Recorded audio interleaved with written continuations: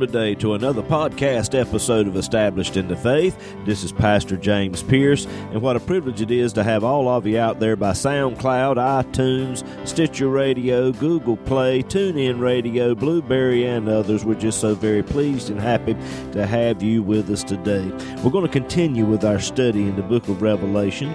I know it's going to be a blessing to you. If it is, like it and share it with others. You can also go over to establishedinthefaith.com, and if you go there, you'll find more information on how you can subscribe to this podcast as well. We love hearing from you, so please feel free to contact us with any questions and comments that you may have.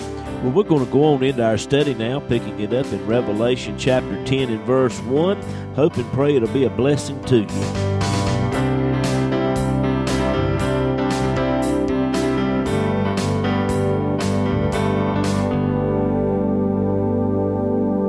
Continue our study tonight in the book of Revelation. We are in the 10th chapter. So if you have your Bibles tonight and like to turn with us there.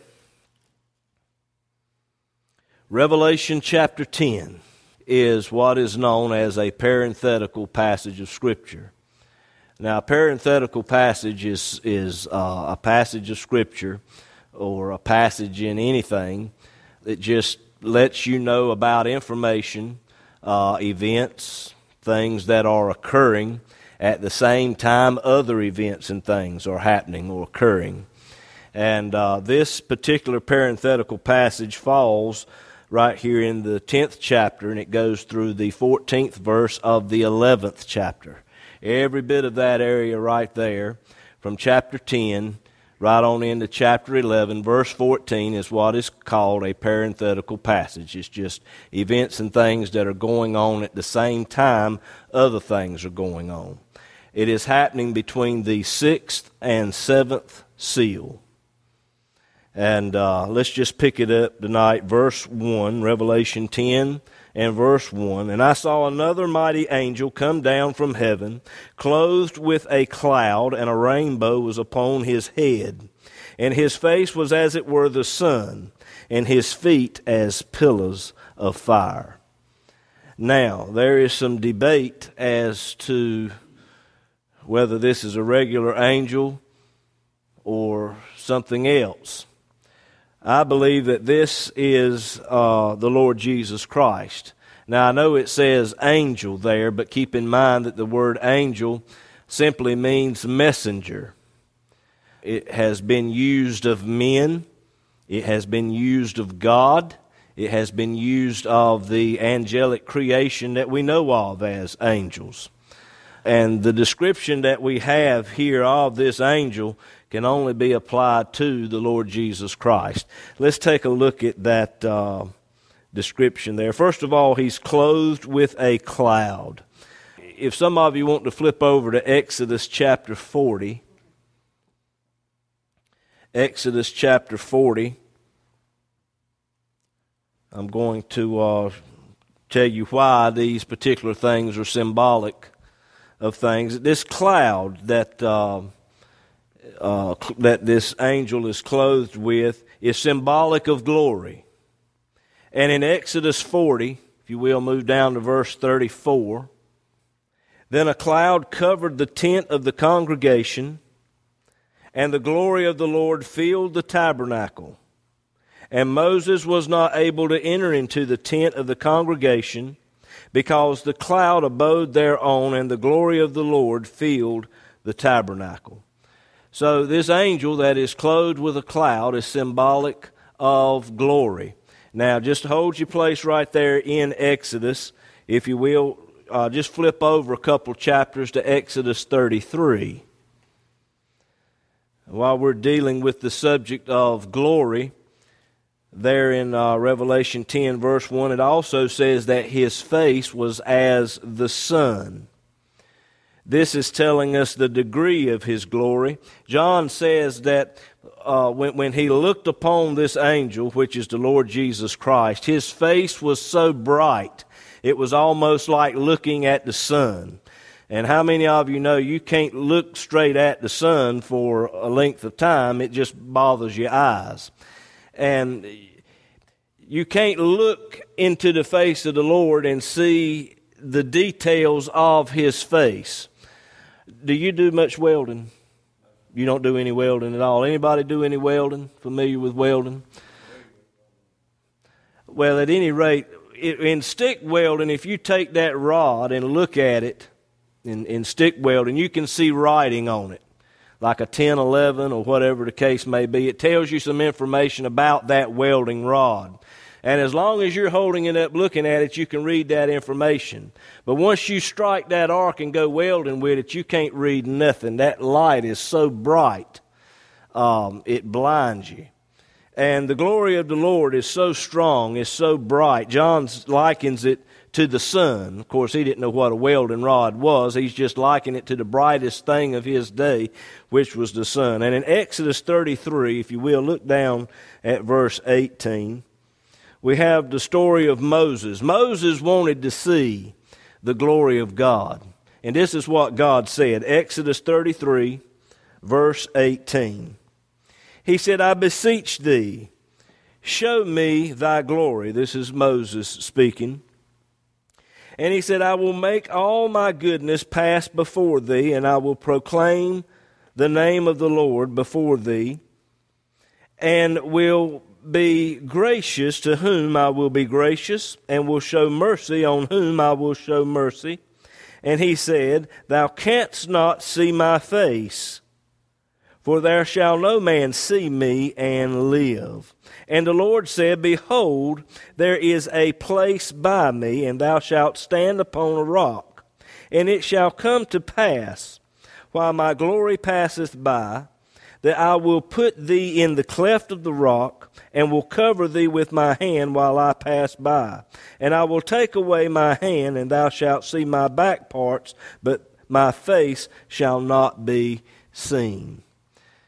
So you can see the connection here way back in Moses' day. When Moses wanted to see the face of the Lord said, no, I'll hide you over here in this rock, and you can see my back parts, but you can't see my face. If human flesh was to see the face of God, you just melt. That's just how powerful God is. Our minds can't comprehend that. Well, some of you would probably say, well, how in the world was John able to see it? Well, John's in the Spirit. He's in the spirit world. God pulled back the blinds, if you will, so that he could see into the spirit world. So John was able to see these things to an extent. All right, let's move on. Also, there was a rainbow upon his head. Revelation chapter 10, verse 1. And all of you know the story of Noah. The rainbow speaks of grace and mercy. And the first mention of a rainbow is during the days of Noah, Noah's flood. You know, after the flood, God told Noah, he said, never again will I destroy the earth with a flood. And he put his bow in the cloud in the sky, and God said, whenever I see that rainbow, I'll be reminded that I'll never destroy the earth again with the judgment of a flood. And like I said, the rainbow is symbolic of grace and mercy. Now, some of you may have the question, I don't see grace and mercy in Noah's flood. I don't understand why God would destroy the entire earth with a flood, and you call that grace and mercy. Well, when you do a little study on it, right before the flood, the Scripture says that all flesh had corrupted his way upon the earth. We have the fallen angels coming down and cohabiting with the women, and it created a group of a mongrel race, if you will, what we call the giants. Noah was the only one that was found perfect during that time. So if all flesh had corrupted its way, all flesh was not what God originally created. Everything was corrupt. And when God sent that flood, it was just like a doctor would go in and remove a cancer. You know, you look and you say, well, that's horrible. The person's got cancer and the doctor's got to go in. Well, it's either remove the cancer or the person dies. God either had to come in and remove that cancer during that time, or else the entire human race would have been destroyed. So God saw that Noah was perfect in his days, and God told him to build the ark, send all the animals. They got on the ark, and of course you know the story. And after the flood, God said, never again will I send another flood, and he put his rainbow in the sky. All right, also in that verse that this angel had feet as pillars of fire. Now the pillars of fire speaks of judgment.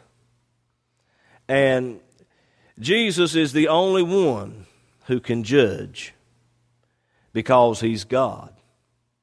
Not only is he God, but Jesus Christ became a man. He became a man born of the Virgin Mary, and because of his virgin birth, he did not have a sin nature like the rest of the human race has. And due to that lack of a sin nature, Jesus Christ was able to live a perfect life. He never sinned one time in word, thought, or deed. Not one time did he ever sin. I know that can be difficult for some to believe, but he didn't have a sin nature. Now, he was tempted in all points, just like we all are. But the Bible says, yet without sin. Now, the proof of that is when Jesus died on Calvary. The Bible says the wages of sin is death. When he died on Calvary, he took upon himself the sins of all mankind. But on the third day, he raised from the dead.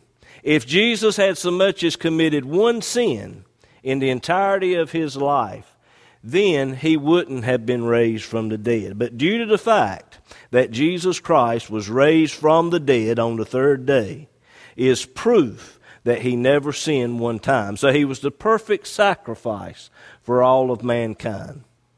That's why when we accept Jesus as our Savior, we also have to believe that he was raised from the dead. It all works together. His virgin birth, his perfect life, his death on the cross, his resurrection. Some people say that, well, Jesus couldn't have sinned because he was God. Well, in the form of God, they're exactly right. But Jesus laid aside his God powers, his God features, and became a man. To further explain that to you, it would be like me becoming a dog to save all the dogs in the world. But the thing about it is, once I become a dog, I can never take my original form again. Now you think about what I've just said.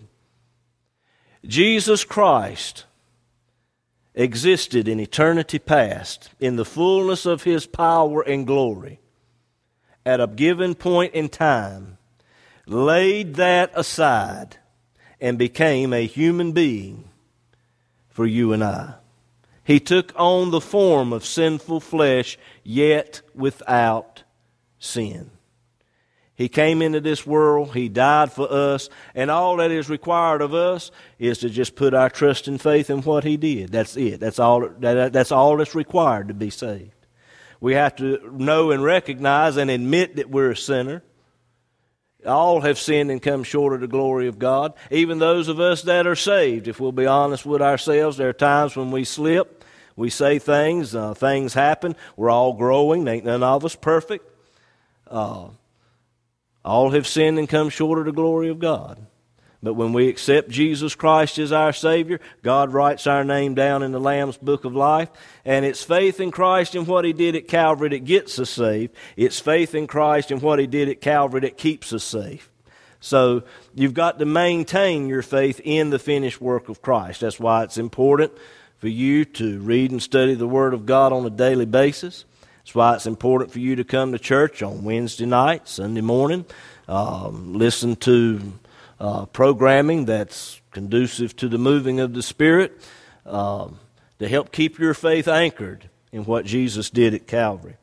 And like I said, he lived a perfect life. He walked through those fires of temptation. And that's why it says his feet were as pillars of fire. So he's been where you and I are at, tempted in all points just like as we are, yet without sin. He is the only one who can judge. He's the only one that can judge. And believe you me, He will do the judging. Every single one of us in here will stand before God and give an account of what we've done in our body, whether it be good or bad. Now, the Christian will stand at the judgment seat of Christ. Not one sin will Jesus bring up. You know why? Because He washed all our sins away. We've accepted Him as our Savior. There's power in the blood. The power washes and cleanses from all sin. Not one sin will God bring up to the Christian that day. But now we will be judged according to what we've done since we got saved. God give you this great gift of salvation. What have you done with it since you got saved? Did you witness as you should? Did you tell others? Did you do good to your fellow man? Did you do what God wanted you to do? That's what will be judged. Now, those that do not accept Christ as their Savior, they're going to have to give an account of sins and everything else. That's the great white throne judgment. And every single one of those people, their names will be looked up in the Lamb's Book of Life. And when their name is not found there, they will be thrown into a lake of fire. And there they will remain for all eternity. So we will stand before God and give an account. Now, here we have a combination of this angel, which is the Lord Jesus Christ. He's clothed with a cloud. There's a rainbow upon His head. His feet are as pillars of fire. Jesus Christ is grace and mercy and peace, but He's also judgment. If His grace and His peace and His mercy is extended to every single human being, but if it's rejected, then judgment is the end result. So Jesus Christ is a combination of all of it. The problem with a lot of preachers is they just want to preach on grace and mercy. And we want to leave off the judgment part. But you've got to take it all.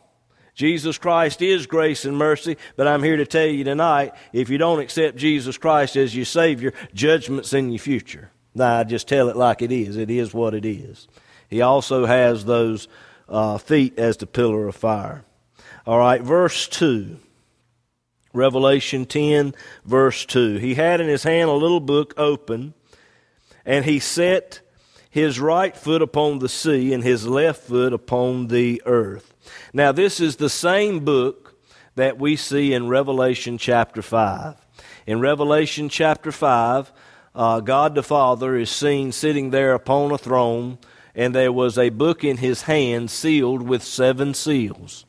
And a loud voice came forth, and a proclamation was made, "Who is worthy to take the book and to open the 7 seals thereof?" And the Bible says that no man was found worthy to take the book and to open it up except for Jesus Christ. And one of those elders said, "Behold, the Lamb." And John turned and looked, and he saw a lamb as if it had been slain. And Jesus walks up and He takes that book out of the right hand of God the Father, and then He begins to open the 7 seals. Now, the only difference of this book and the book in Revelation chapter 5 is this book is open. The book in Revelation chapter 5 was closed up. It was sealed. That's why this book here is open. Same book, except now it is open. Now, this book has been referred to as the title deed to the earth. It's the title deed to the earth, and here we have the Lord Jesus Christ standing. He's got 1 foot on the earth and 1 foot on the sea. Now, there's something very significant about this. Back in the book of Deuteronomy, God told Joshua, when he was leading the children of Israel into the promised land, He told Joshua, "Everywhere you set your foot, it's yours." And let me just read it to Deuteronomy 11:24. "Every place whereon the soles of your foot shall tread shall be yours." And here we have the Lord Jesus Christ with 1 foot on the earth and 1 foot on the sea. And He's staking a great claim. And He has the title deed in His hand. And he's pretty much in effect saying that Satan has had his rule and reign in this world long enough.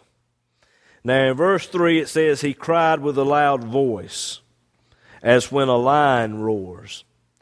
Now right before Jesus opened the book, one of the elders said, behold, the Lion of the tribe of Judah.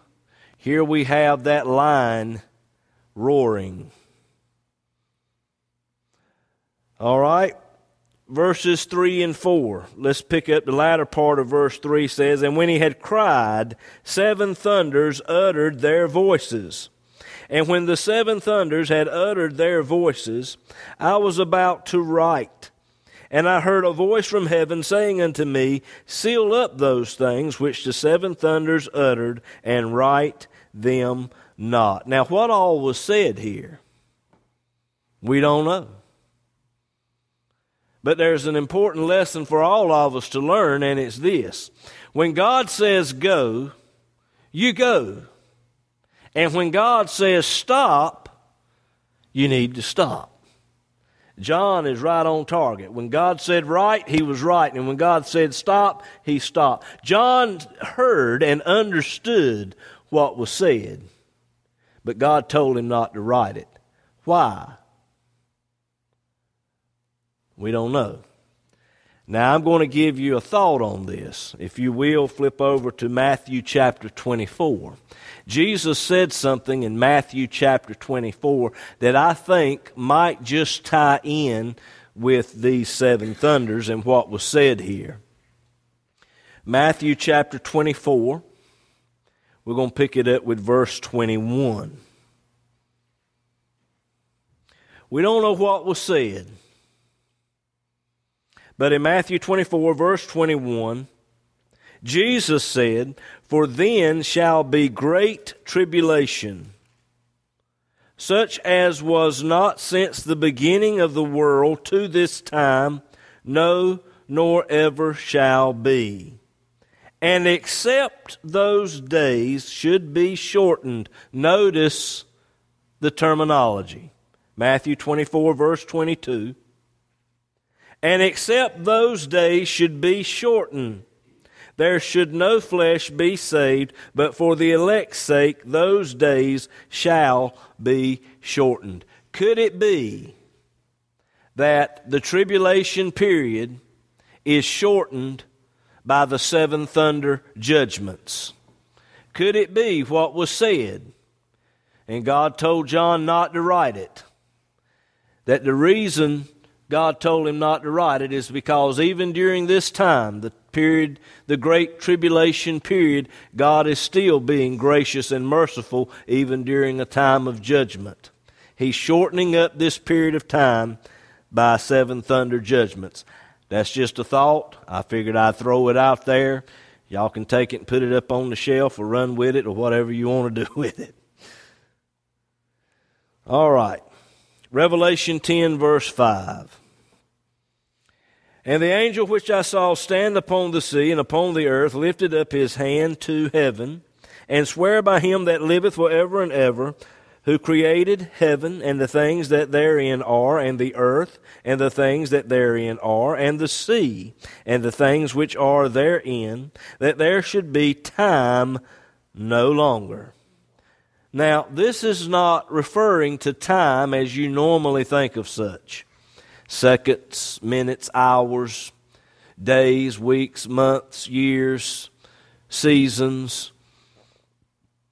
He's not referring to time as you normally would think of such. He is referring to this period of time where Satan has been ruling and reigning.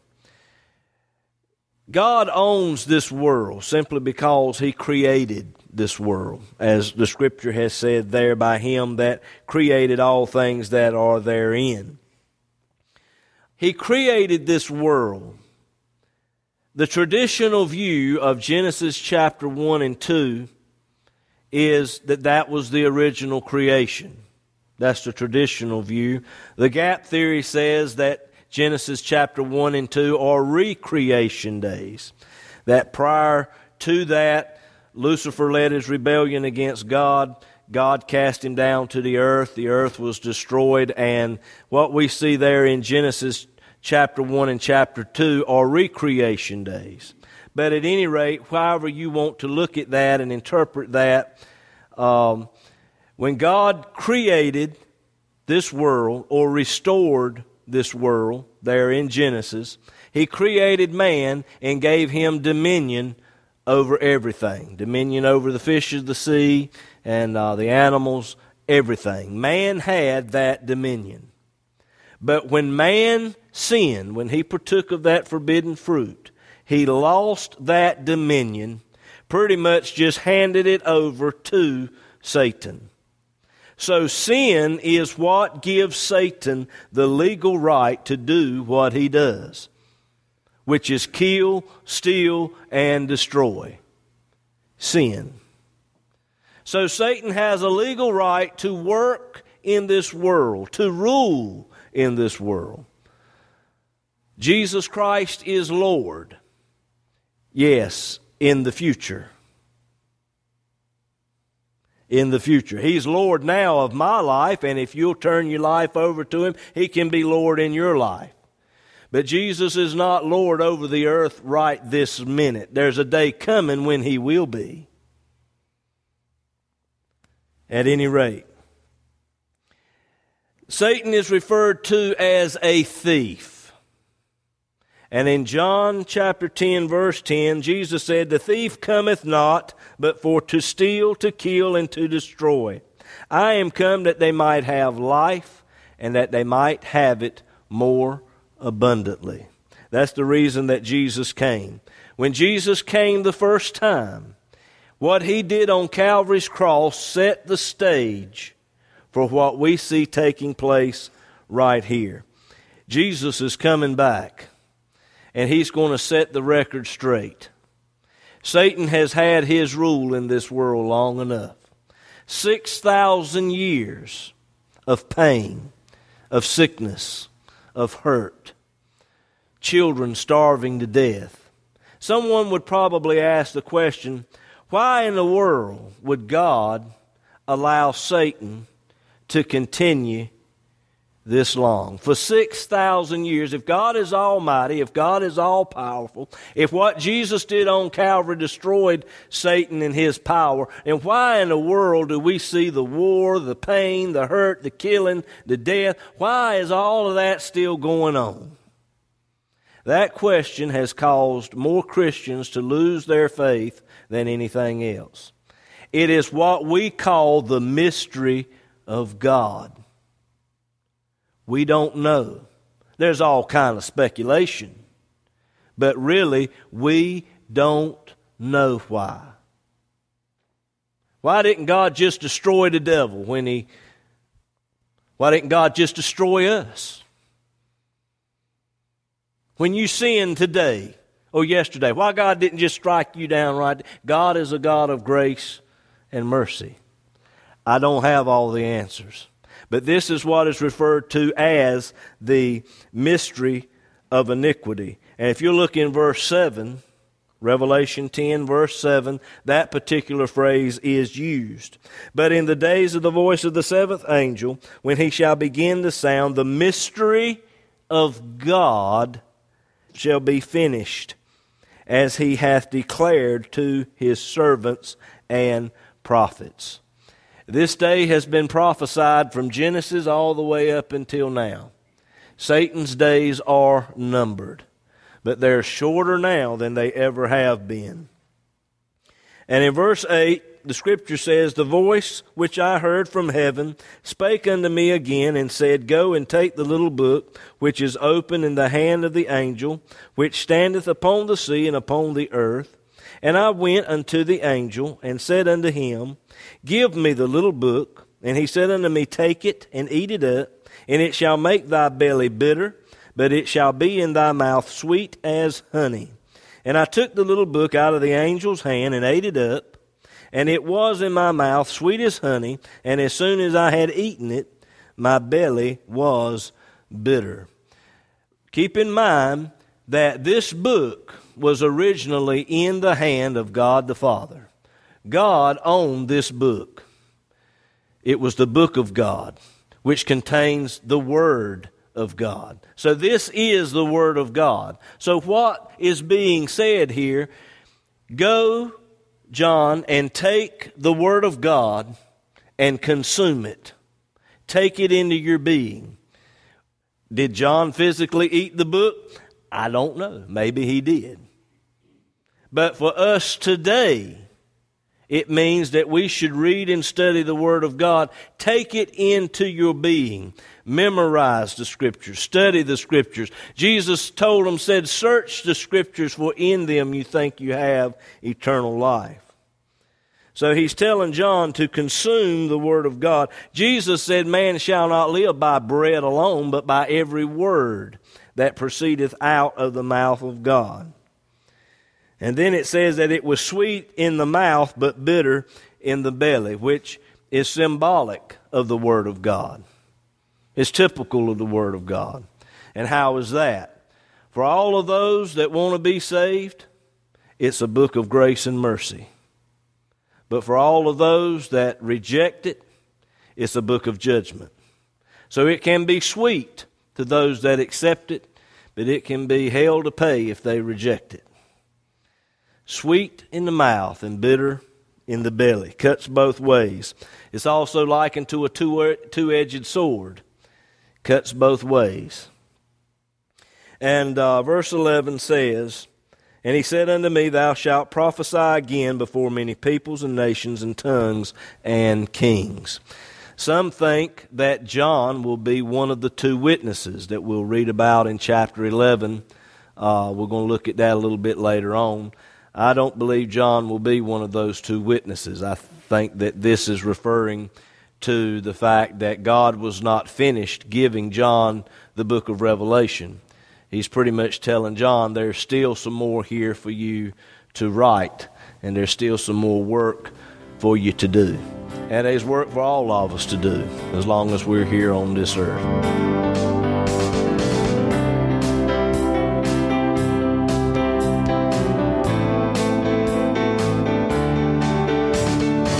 If the program today has been a blessing to you, we hope and pray that you'll share it with others. This podcast has been made possible by the prayerful and generous financial support of listeners like you. To contact us or to contribute to this ministry, go to establishedinthefaith.com, click on the Donate tab. All donations are safe and secure through PayPal. We look forward to hearing from you.